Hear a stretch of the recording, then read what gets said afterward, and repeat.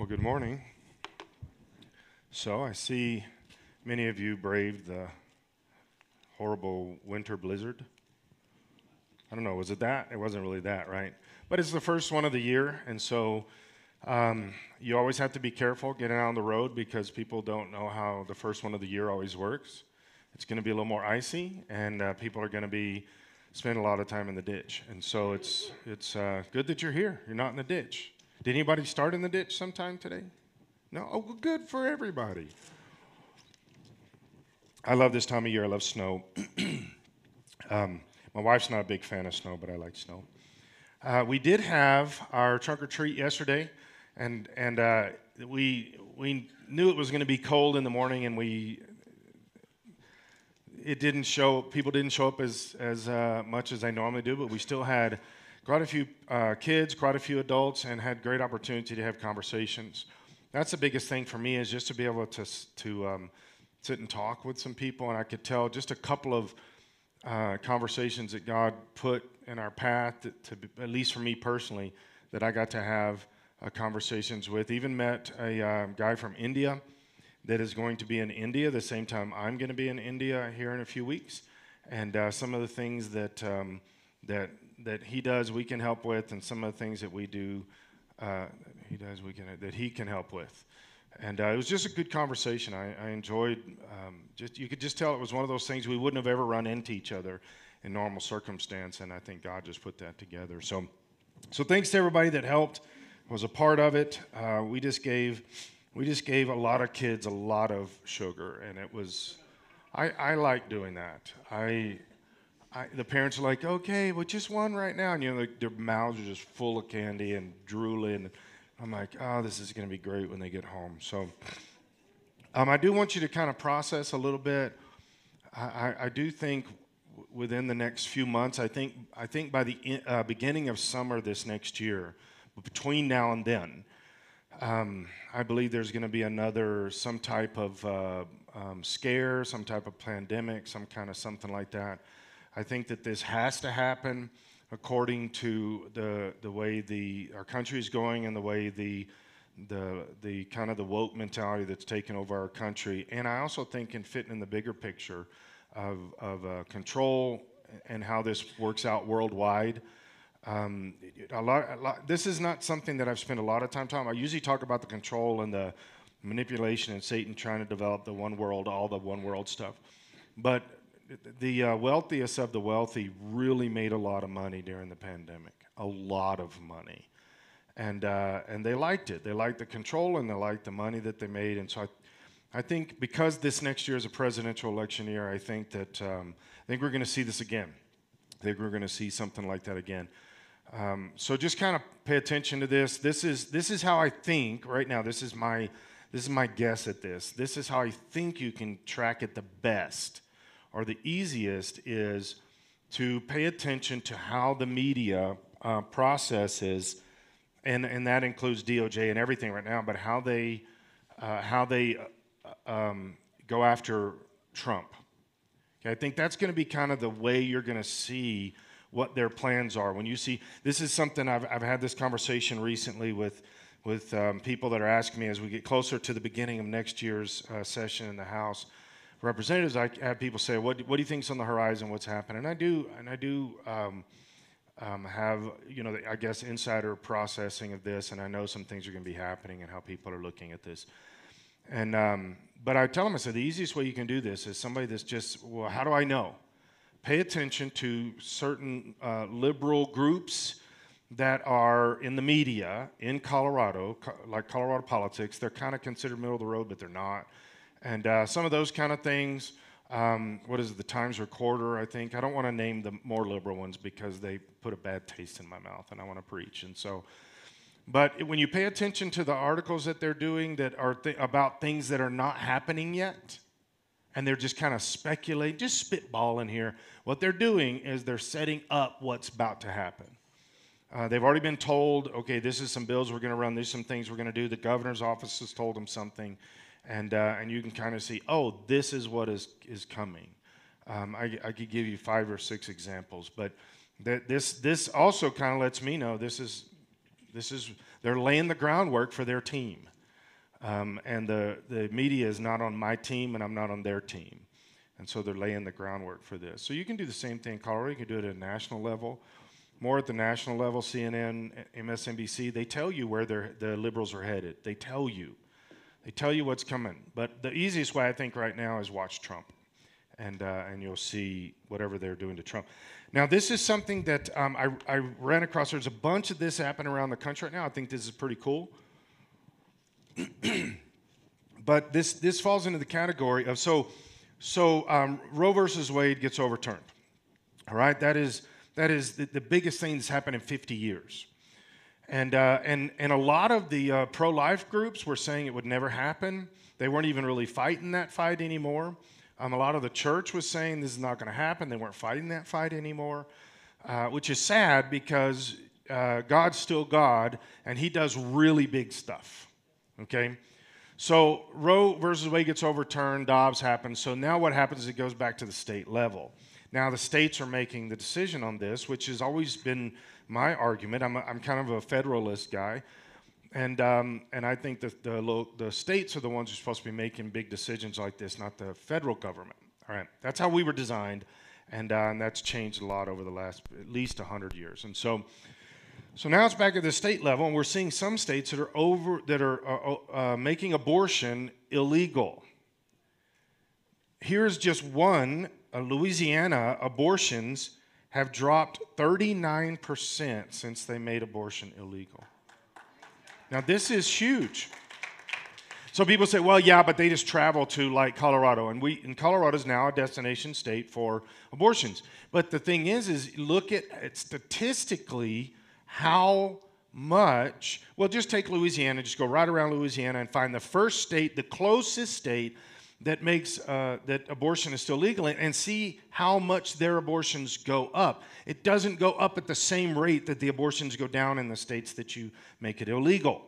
In other words, not everybody is just traveling to another state like everybody's argument has always been. The left side has been is, well, they'll just go to another state. Colorado's abortions are going up some, but not as much as what they theoretically should be, if because of these states that are making abortion illegal. So what am I saying? We're winning the battle. The baby killers do not like it when we talk about this stuff, but we're winning the battle. You can look at this stuff statistically. You can just Google it. You're sitting at home bored and you want to do some stuff. Just Google percentages of abortions in the United States per state, up or down. And then start looking, your overall numbers are going down at a very quick rate. You know what that translates into? Not just that we won on a political level, because that's not the point. It's those are babies' lives that are being saved. That's where we're winning. Babies are living. That's where we're winning. Okay? I'll talk more about that as I get a little closer to the session starting in January, because there's some things I'm going to be doing. A bill that I'm going to be running and some things like that. So one more just little throw out here on this. Your ballots are all going to be due, or you're going to go vote in this next week. And please vote no on Prop HH. This is a trick by the governor to try to take away our money, take away taxpayer money. This will destroy the economy of Colorado. This is a bad idea, you could go either way. That is not what it is. This will destroy the economy of Colorado, so vote no on Prop HH. Now, you did see, maybe as you were driving in, I don't know if you were paying attention, but the landscapers have been doing a lot of work out there. We decided to go with a white blanket motif on our landscaping. They actually have been out there this week doing a lot of stuff, and it actually looked really good right before God did some stuff. And so I'm saying all that. Over the next couple of weeks, as the snow melts, you'll see what's happening. We are really pushing. We're trying to put every single extra penny we have here at Briargate into savings account, so that we have all of this money sitting there, so that we can start our construction project this spring. So by end of March, we want to have as much money as possible, quite a few $100,000 sitting in the account. So some of that is we're spending on things like the landscaping, but that's part of the building. So be thinking about that as you come to the end of the year, and then as you're starting next year, think about giving monthly or however you want to do that. Pray about it, think about it, and contribute accordingly. So this last a couple weeks ago on a Wednesday night, this was a few days after the Hamas busted through the gate and started literally just going and murdering, just randomly murdering Israelis, specifically young children, babies, infants, just brutally massacring these people. And the Wednesday night following, we talked about this some, and we were looking at, I was just explaining kind of the bigger picture, not just that, but how Hezbollah fits into this and how Iran is backing this financially. And where did Iran get the money? Remember, Obama sent them $300 billion in cash, because it was all above board. That's why you load pallets of cash into a plane and send it to Iran.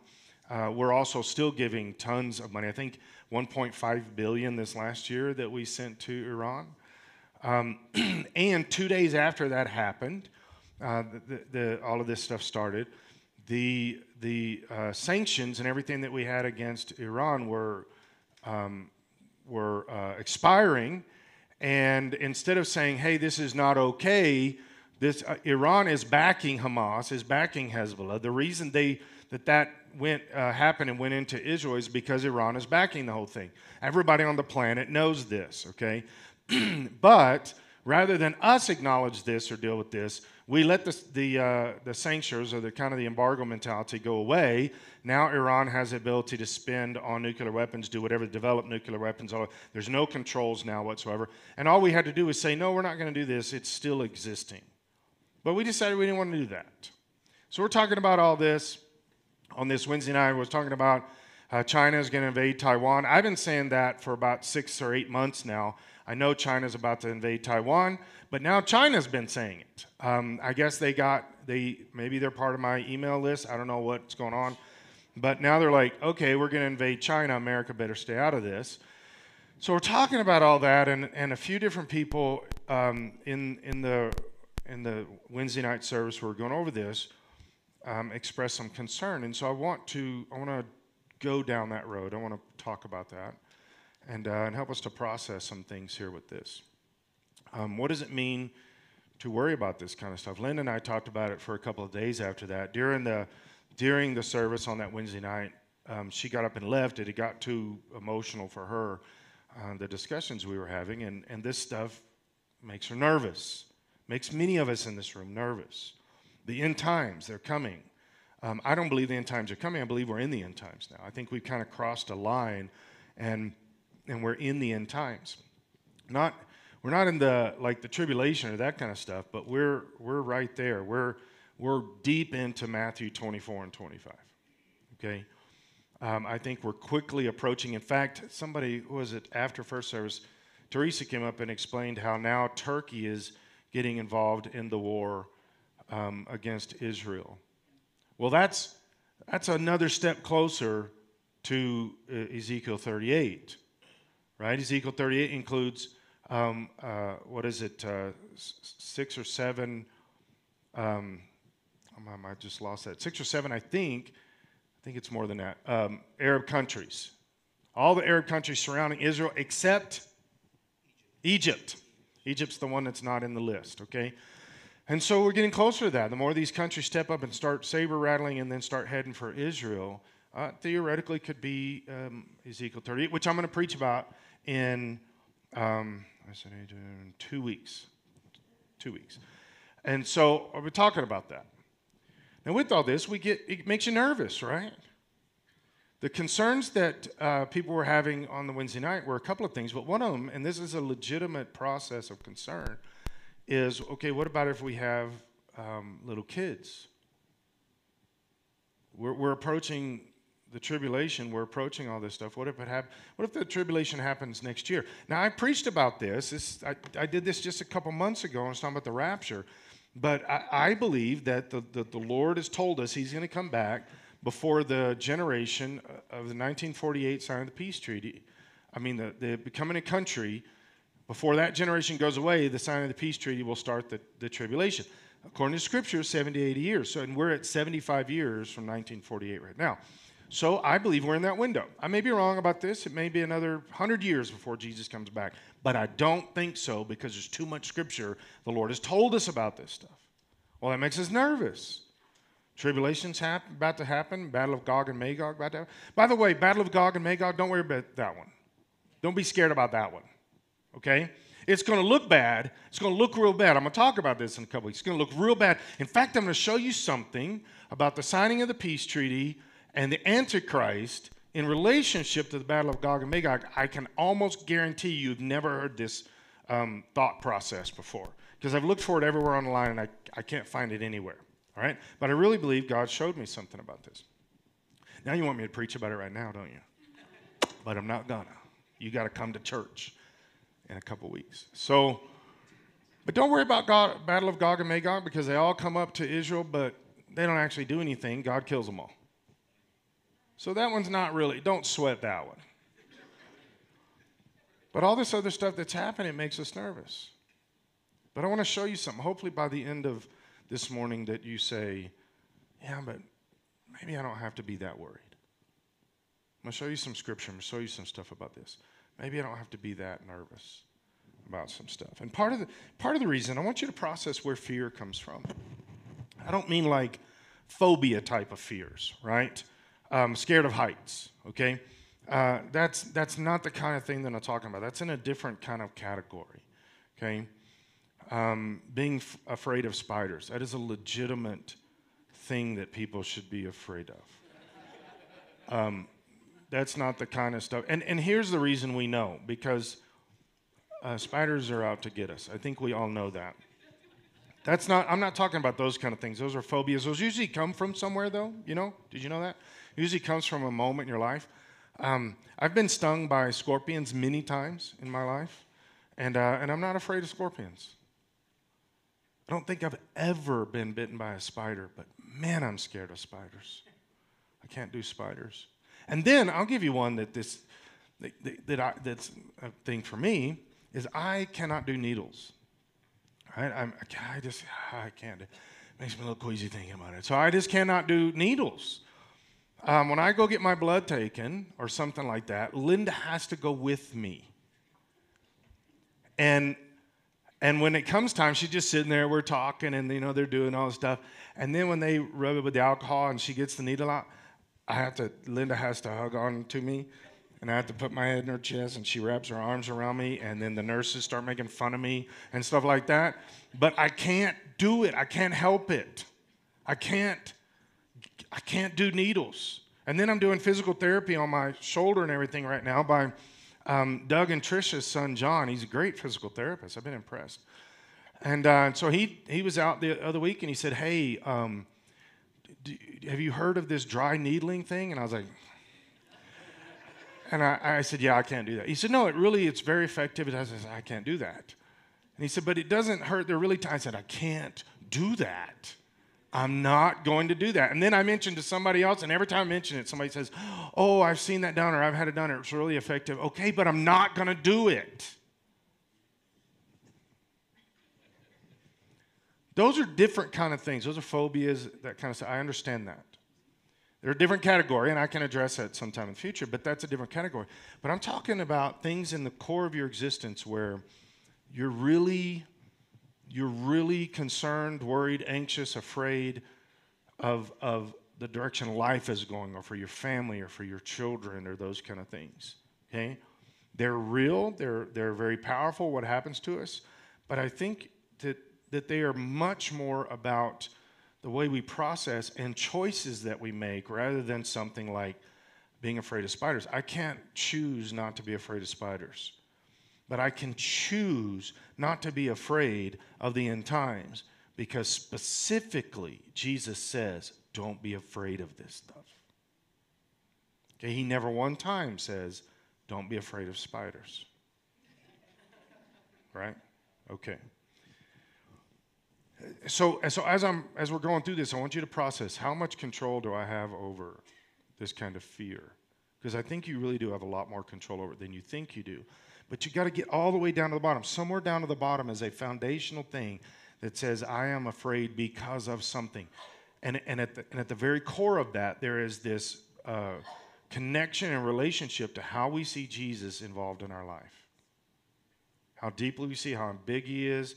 What has he told us? All these kind of things. Matthew chapter 24, I talked about this. I'm going to use some scriptures that I used a couple months ago when I was talking about the rapture and some of that. But Matthew 24, now Matthew 24 and chapter 25, both of them are all about as we're leading up to the end times. It'd be, I think, an important thing to read. If you say, well, I don't even know for sure what that's about, get it out and read it. This would be a good time to read Matthew 24 and 25 because it does talk about all the things that are happening around us, okay? And they're getting stronger and stronger. So, verse 3, Matthew 24. Later, Jesus sat on the Mount of Olives. His disciples came to him privately and said, tell us when all this will happen. What sign will signal your return and the end of the world? And it's interesting. I've watched this happen. I went into the Navy in 1988. I was 17, and I wasn't a Christian. The next year, I got saved, became Christian, and 2 years later, I'm the youth pastor of a church. I'm still in the Navy, and I would go to reserves and things like that. I would go to Navy ships and spend a few weeks on Navy ships, things like that, okay? In 1991, Lynn and I got married in December of 90. In January of 91, I get the phone call, Desert Storm is happening, we're mobilizing you. They didn't ever do that. I went and checked in, did all this stuff, but I never left. I fought Desert Storm in West Texas, which is kind of similar, but so this all happened. So immediately, everybody starts talking about this stuff. And anywhere I would go in the Navy, and people would find out I'm a Christian, or later I was a youth pastor, for about 5 or 6 years, all the questions were the same. Is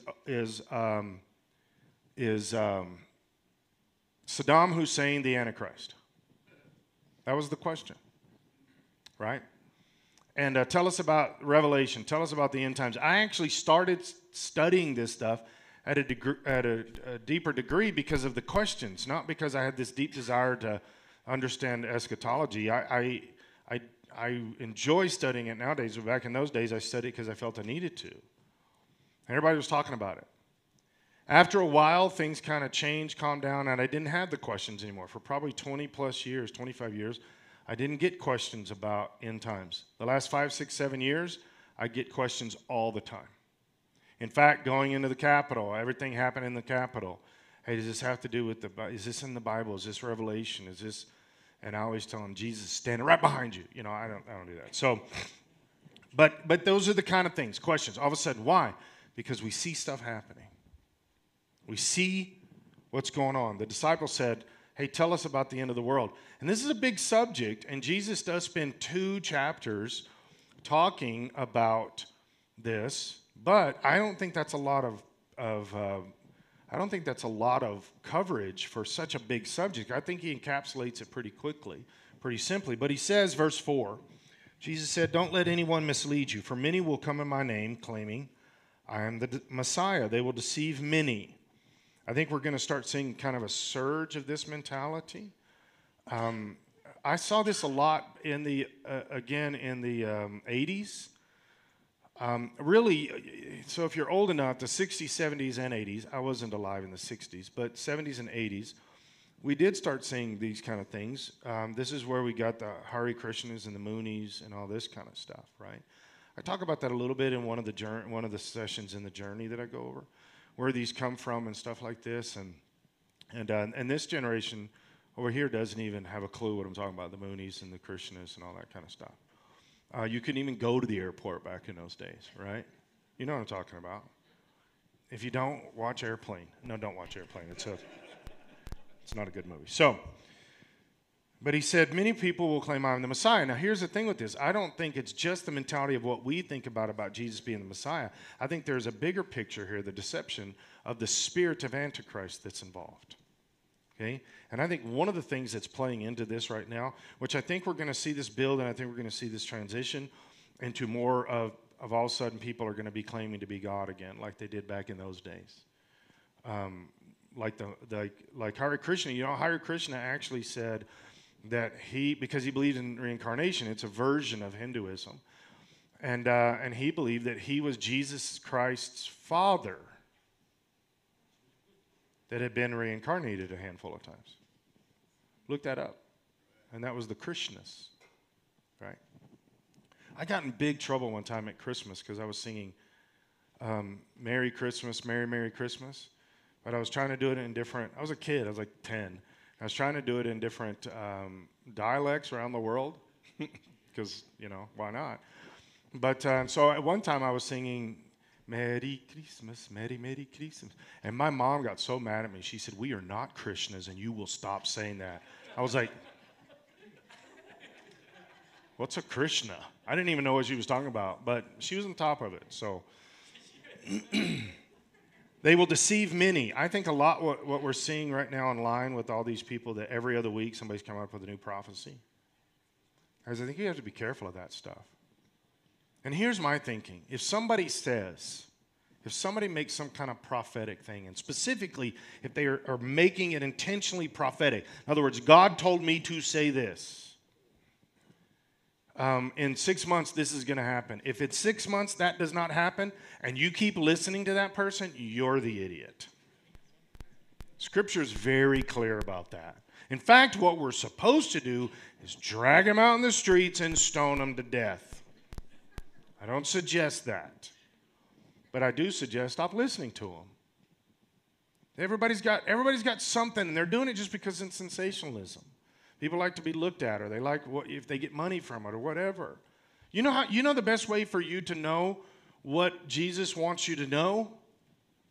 Read the Bible. Read the Bible. The Lord will tell you this stuff. You say, yeah, but I want the cool, what is Apache helicopters in Revelation 7, I think it is. It could very well be, but I don't think we have to focus on that. I think what we focus on is my next door neighbor doesn't know Jesus, and if this goes down pretty quickly, he needs to know Jesus. Right? Get in Scripture. Learn it for yourself. Process it yourself. He says, they will deceive many. You will hear of wars and threats of wars, but don't panic. Jesus is saying this. Don't panic. Are there going to be wars and rumors of wars? Yes. But that doesn't mean that you have to be nervous. It doesn't mean you have to be afraid. The Scripture says it is going to happen, but don't panic. Yes, these things must take place, but the end won't follow immediately. Nation will go to war against nation, kingdom against kingdom. There will be famines and earthquakes in many parts of the world, but this is only the first of the birth pains with more to come. This stuff is going to happen. I think we're in that place right now. I think the vein of that, or the river is rushing, and I think we're in that right now, okay? But don't panic. Then down in verse 45, and this goes further down, he's talking about all these things, all this stuff that's happening, all this, how do you know this is going to happen, all this kind of stuff. But then he says, and this is part of kind of a parable that he's using to explain the end times, and he says in verse 45, a faithful, sensible servant is one to whom the master can give the responsibility of managing his other household servants and feeding them. If the master returns and finds that servant has done a good job, there will be a reward. God has given you the responsibility. If you're a parent, God has given you the responsibility of taking care of your children and others around you. Okay? If you're not a parent, he's given you opportunity to take care of those around you. Right. This is what I was talking about a couple weeks ago. If you're on a maturity level, if you're on a scale of like 1 to 10 and you're a 3 spiritually mature, well, then there's some 1s and 2s you need to bring along with you. That's the importance of this. And God's giving you responsibility. You say, well, I don't really know where I'm on the scale. Well, here's what I do know. you are responsible for some people.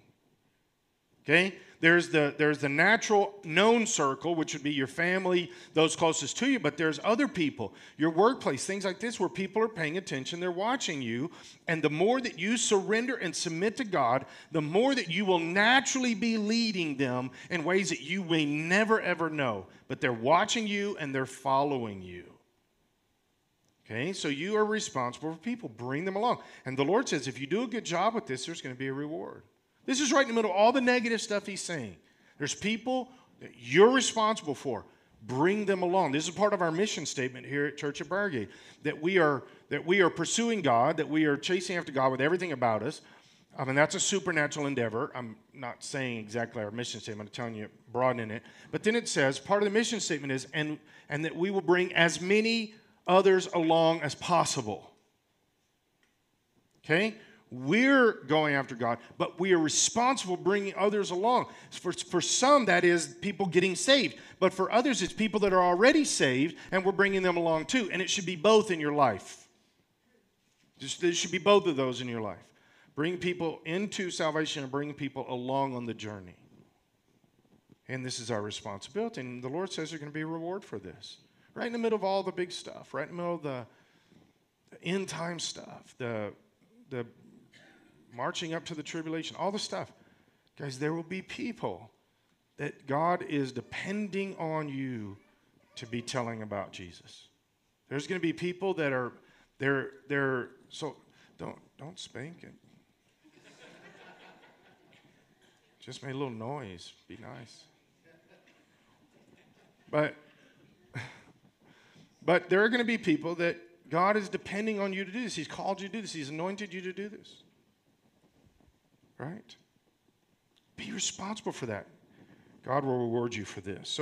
So where in all this, when you're reading through Matthew 24 and 25 right before you go to bed tonight, that may not be the best time. But when you're reading through this, ask yourself where you are in this. Where do you put yourself in this? Are you the person that is going to get the good reward? Are you the person that's not panicking? Are you the person that's being concerned about this?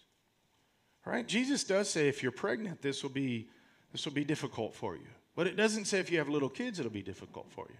Those are actually two different categories for two different reasons. All right? Having little kids, there are going to be a lot of little children that are coming along through this end time stuff, approaching the tribulation. But that's part of the reason your mom or dad or aunt or uncle or grandma or grandpa or whatever is because you're going to carry them along with you and you're going to protect them. And God has given you a lot of promises that he's going to do that with you. Okay? I'm trying to, and I will try to convince you that Jesus really is bigger than the fear. Don't be afraid. Okay? So I want to show you a picture. This guy, his name is Charles Blondin. And Charles was a tightrope walker, in case you didn't pick up on that. But in the 1800s, okay? And in the summer of 1859, he decided he's going to walk across Niagara. So he stretches this big tightrope across Niagara Falls. And he's every day he's out there walking across, and he does a bunch of different things in the process of this. There's people on the Canadian side, there's people on the American side, and he would do these little speeches, and of course that's how he made money, and people would give to him, all this kind of stuff. And so he would walk back and forth every day. He would do this multiple times. And some of the things that he did is 160 feet above the falls. And some of the things he did was he crossed over in a sack. He did that a handful of times. He crossed over on stilts. Okay? Some of you are like, I'm afraid of heights. I couldn't do the stilts. He crossed on a bicycle. One time he actually carried a hot stove and cooked omelets. I'm not making this up. Across, back and forth, and he would make omelets while he's crossing the rope across Niagara Falls. Okay? On July 15th, he walked back and forth multiple times between Canada and America, walked on the tightrope pushing a wheelbarrow. Okay? And on this particular day, when he got back to the American side, and he did the same thing for the Canadian side, and he did this a handful of times. But when he got back to the American side, he's asking everybody. Now, they've already watched him go across. He's done all kinds of stuff. He would put people on his back and carry them, all kinds of things. And so he tells everybody, do you guys think I can go back across in the wheelbarrow? Everybody cheers. Yeah, you can do it. You're the man. All this. He goes, okay, well, what if I put something in the wheelbarrow? It was like, you got this. We believe in you. And he says, okay, what if I put a person in the wheelbarrow? I was like, yeah, that would be awesome. You can do this. And everybody's cheering him, all this stuff. And he said, okay, who wants to volunteer? Silence. Nobody volunteered. See, I think this is a description of the church. Jesus can prove to us over and over and over who he is, what he can do, and how he can do it. And we will sing the songs in services. We will worship. We will put all of the stuff on Facebook, the scriptures, the things. But when it comes down to, do we really trust Jesus enough just to get in the wheelbarrow and go wherever he's going? Not where we want him to go along with us, but where he's going. All of a sudden, we start getting nervous and afraid of this. But Jesus, today's different than back whenever. I've heard that so many times over the years. You read a story out of the Bible, yeah, but we're not like those people then. Really? What makes us so different?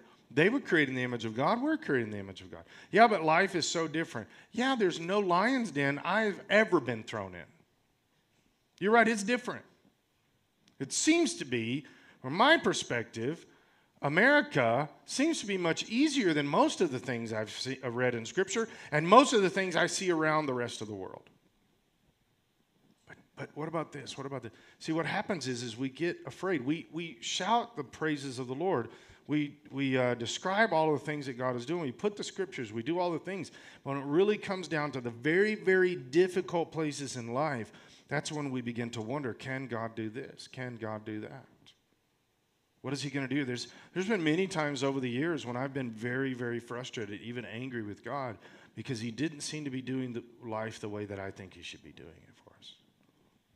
Well, at the very core of that, there is I don't really trust the Lord. I'm not all in with him. And I'm saying that for myself. That those are the moments when I realize maybe I don't trust the Lord enough here. Maybe I think I do, but when it really gets difficult, maybe I don't believe in the Lord enough here. There's been times when I know the Lord has told me, I want you to get in the wheelbarrow, we're going. Man, I fight and fight and fight. I'll even get mad that God would even suggest that. Right? Psalms 23. Most of the time, you hear Psalms 23. When is it? Funeral. Which is interesting, because I guess it does help people with that, but there's so much more. To me, I just have never really understand, except for maybe one verse in 23. I don't really understand why it's read at funerals. It seems to be much more about daily life and the stuff of daily life, except for the one sentence. But let's look at this. In verse 1, Psalms 23. The Lord is my shepherd. I have all that I need. Man, that's a powerful starting moment. The Lord is my shepherd. I have all that I need. There's been most of the time in my life, there's times when I really do believe, okay, Lord, I do have all I need. But those are actually very rare times. I always seem to need more, right? I have a Jeep. I love my Jeep. But I really needed new lights, right? Lynn and I discussed this for months and prayed about it, or I did. I don't know if she was praying that much. I need these lights, right? It's weird how in America the things we think we need, right? You say, well, yeah, but like food and all that, yeah. Let's take honest stock of our existence most of the time. We really have everything that we need. It's not the way we think. We're not wired to think that. We're actually wired to think the opposite of that. He continues, he lets me rest in green meadows. He leads me beside peaceful streams. He renews my strength. How does he renew my strength? He makes me rest in green meadows and leads me beside peaceful streams.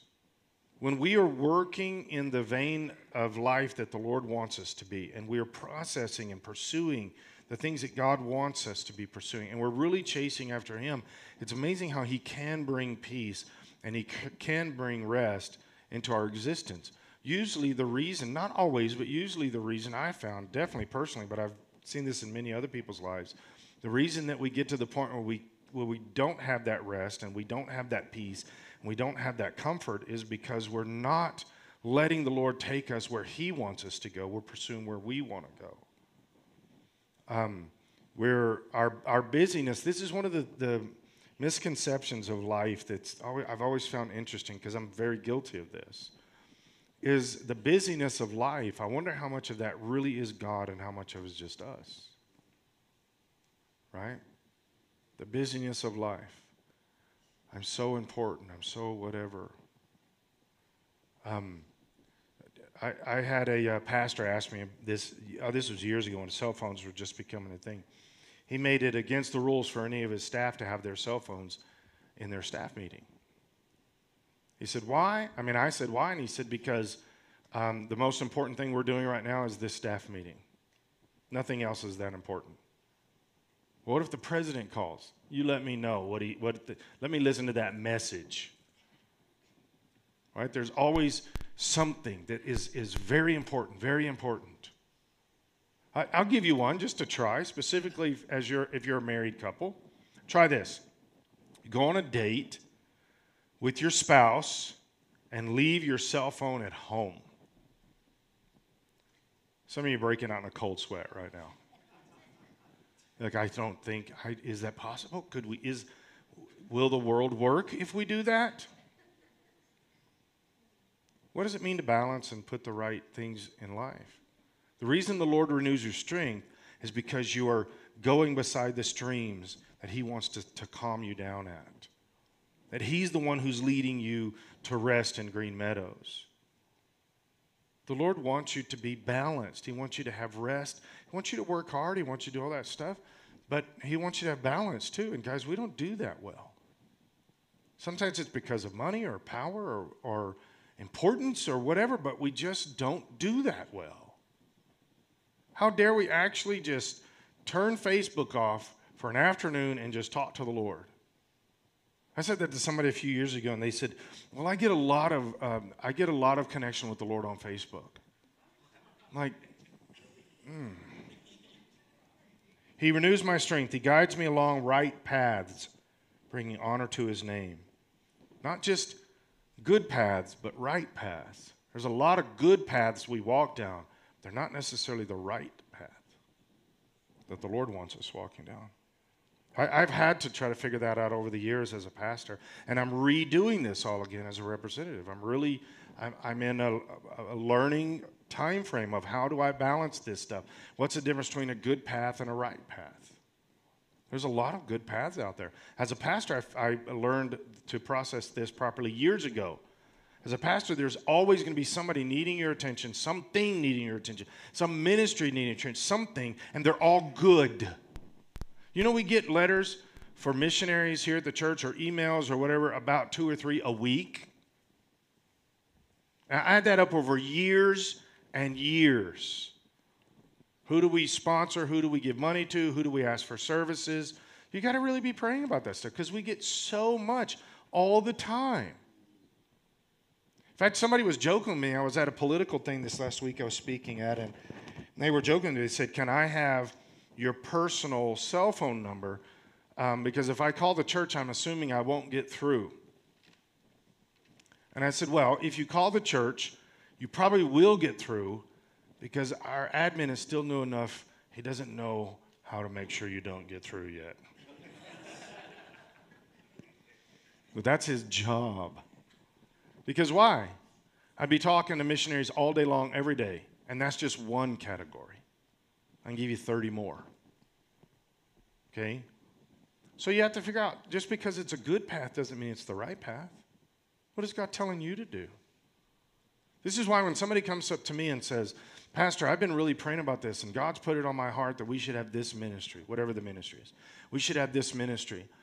99% of the time, the reason they're coming and telling me is because they want me to do it. Right? And I tell them, good, run with that. I'm not saying what they're doing is not legitimate. I'm just saying I know what I'm doing, and I know where I am, and I know which is the right path and which are very good paths. For me, a good path may be your right path. My right path may not be your right path. But the Lord will lead us in these things. Even when I walk through the darkest valley, in the King James, that's the valley of the shadow of death. And that's why this gets used at funerals a lot. Even when I walk through the darkest valley, I will not be afraid. That is a choice you have to make. That is not just something that happens naturally. You have to choose. Am I going to be afraid or am I not going to be afraid? You say, no, it's just what happens. It is not just what happens. We choose that stuff. We choose depending on what? When you get the doctors telling you, okay, this is what's happening with your body or whatever the case is, does that mean you have to be afraid? No. You choose. Where do I go with this? If God is truly in charge and He's the healer of my body and He's the all-consuming one, then what am I afraid of? It doesn't mean you don't have something. It just means how you process that. Do I trust God or not trust God? I always think about this when it comes to, teaching your kids to swim. And your kid's standing on the side of the pool and you say, jump. You're right there. You can almost touch them. And all they're going to do is jump right into your face. They're probably not even barely going to hit the water. But they're scared to death. Why? Because at some point, they don't trust that you're going to keep them from drowning. Right? It's the same thing. Jesus says jump, and we're like, that water's deep, Jesus. Right? I choose to not be afraid. Why? Because you are close beside me, Lord. Your rod and your staff protect and comfort me. This is why I'm not afraid, because you're protecting me. You prepare a feast for me in the presence of my enemies. You honor me by anointing my head with oil. My cup overflows with blessings. Surely goodness and unfailing love will pursue me all the days of my life, and I will live in the house of the Lord. First two verses of Psalms 24, I think, are part of the same subject. The earth is the Lord's and everything in it. The world and all its people belong to Him, for He laid the earth's foundation on the seas and built it on the ocean depths. That's the God you and I serve. He laid the foundation of the entire planet. What am I afraid of? What am I afraid of? I'm not saying this just okay, I just choose not to be afraid. But it is a choice, and you have to go down this road. You have to convince yourself, and the way you convince yourself is through Scripture, not through experience. Experience can confirm it, but Scripture is where the reality of the truth comes in. Lord, you have done this, and you have done this, and you have done this. I'm going to skip down to the bottom of the 1 Thessalonians Scriptures to verse 17. This is talking about the rapture. This whole thing's talking about the rapture. I talked about it a few weeks ago, so I don't have to go over it all again. But verse 17, it says, then together with them, the people, everybody that's getting raptured, we who are still alive and remain on the earth will be caught up in the clouds to meet the Lord in the air, which is one of the reasons that I believe in a pre-tribulation rapture. Because it says that we're going to meet Jesus in the air. The second coming, Jesus is standing on the earth. He comes to the earth and puts His feet on the earth. The rapture, we go to meet Him in the air. Those are two different things, okay? You can figure that out yourself. But He says, we'll be caught up to meet the Lord in the air. Then we will be with the Lord forever. So verse 18, talking about the rapture. Verse 18, so encourage each other with these words. It shouldn't be scare each other with these words. Encourage each other. Why? Because we're going to be with the Lord forever. That's the encouragement. Psalms 91, I'm just going to read verses 5, 6, and 7. Psalms 91's got 16 verses in it. This is one of the scriptures I think you should read regularly. It could be in the category high enough, important enough. Read Psalms 91 every day. I started doing this years ago. I memorized Psalms 91 years ago, and I quote it to myself all the time. Now, I learned it in King James, so I quote it to myself in King James. But this is just a few verses right in the middle of it. Verse 5, do not be afraid of the terrors of the night, nor the air that flies in the day. It's so difficult sometimes to get that into our spirit, from our head to our spirit. But that's why I think you read it over and over and over and over. When you see a truth in Scripture, but it hasn't gotten to your spirit yet, just keep quoting it, keep reading it out loud, and all of a sudden you'll start to see it starts to get into your spirit, not just in your head. It moves by the power of being a living thing called the Word. That Jesus moves it into your spirit. It actually is Jesus moves it into your spirit. Verse 6, do not dread the disease that stalks in darkness. In fact, a few verses above this talks about disease too. How easy did we as an entire country and an entire planet get scared to death of a disease that did almost nothing? And we got scared to death. It's bizarre. Because Satan loves to make us afraid. Do not dread the disease that stalks in darkness, nor the disaster that strikes at midday. Though 1,000 fall at your side, though 10,000 are dying around you, these evils will not touch you. I do like the way the King James says this better. 1,000 will fall at your side, 10,000 at your right hand. It will not come to you. Guys, why don't you stand with me?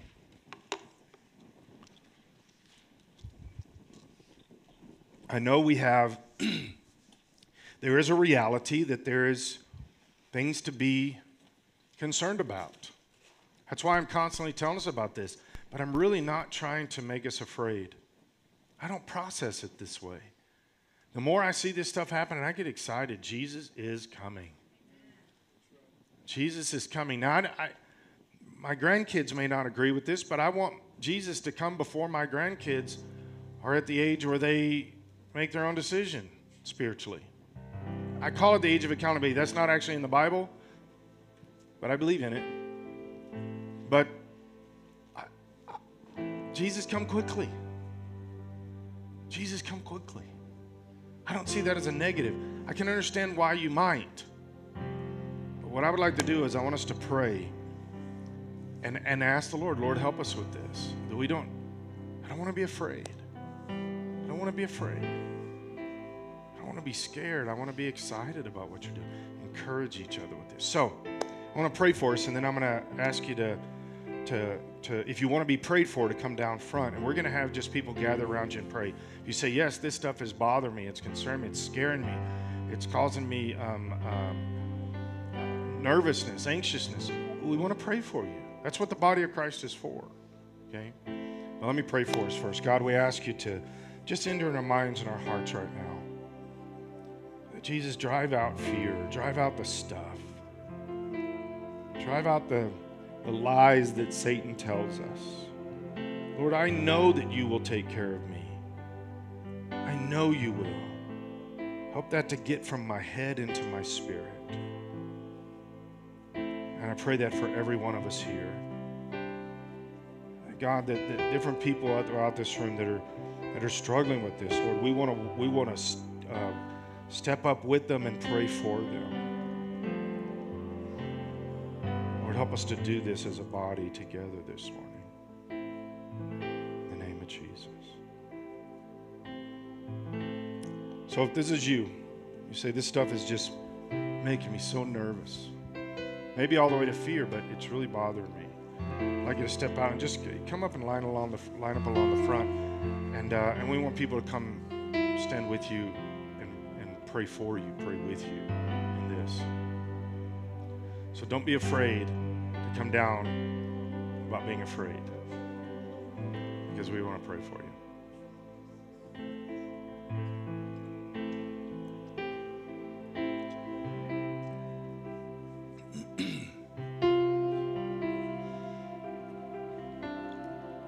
I'm going to wait because I know that there are some of you here. We just know that God is bigger.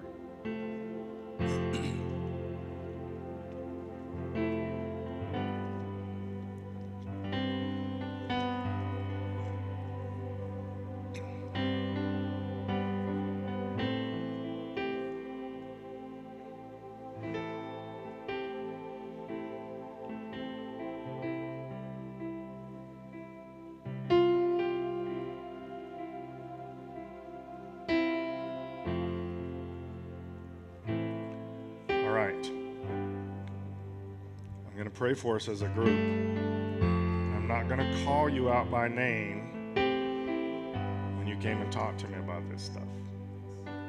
You know I've never said that, so this is important to me.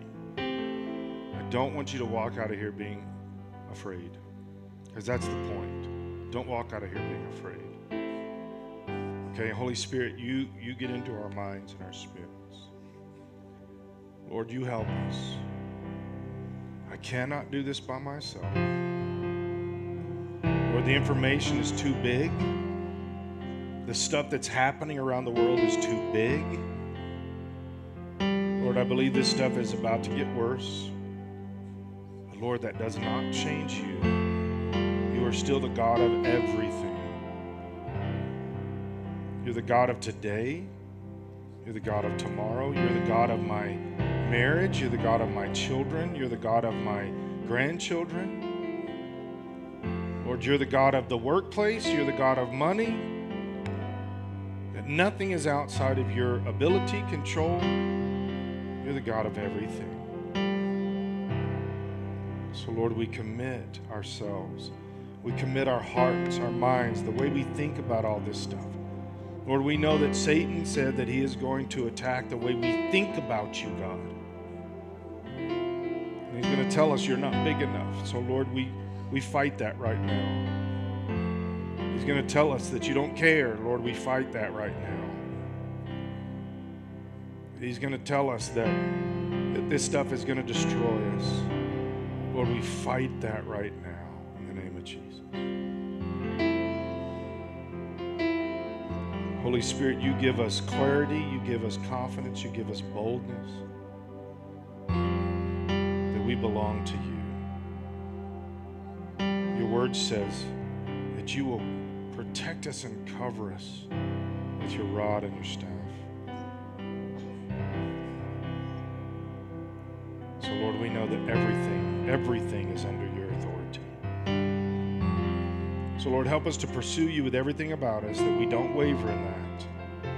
And when everything is crashing around us, Lord, we are standing strong and serving you. In the name of Jesus. We thank you. God, I thank you for Church at Briargate. I thank you for these people. I thank you for what you are doing in our hearts and our lives. I thank you for the things that you're doing that we don't even know about. But you are so big. Lord, we trust you. In the name of Jesus, we pray. Amen. Amen. Before noon tomorrow, God's going to give you the opportunity to let somebody know that he is so much bigger than what they're dealing with. Take that opportunity. Tell them about Jesus, and God will honor that in your life. It's a guarantee. So shake somebody's hand. Tell them how glad you are that they're here, and how beautiful the landscaping outside looks. And we will see you Wednesday night.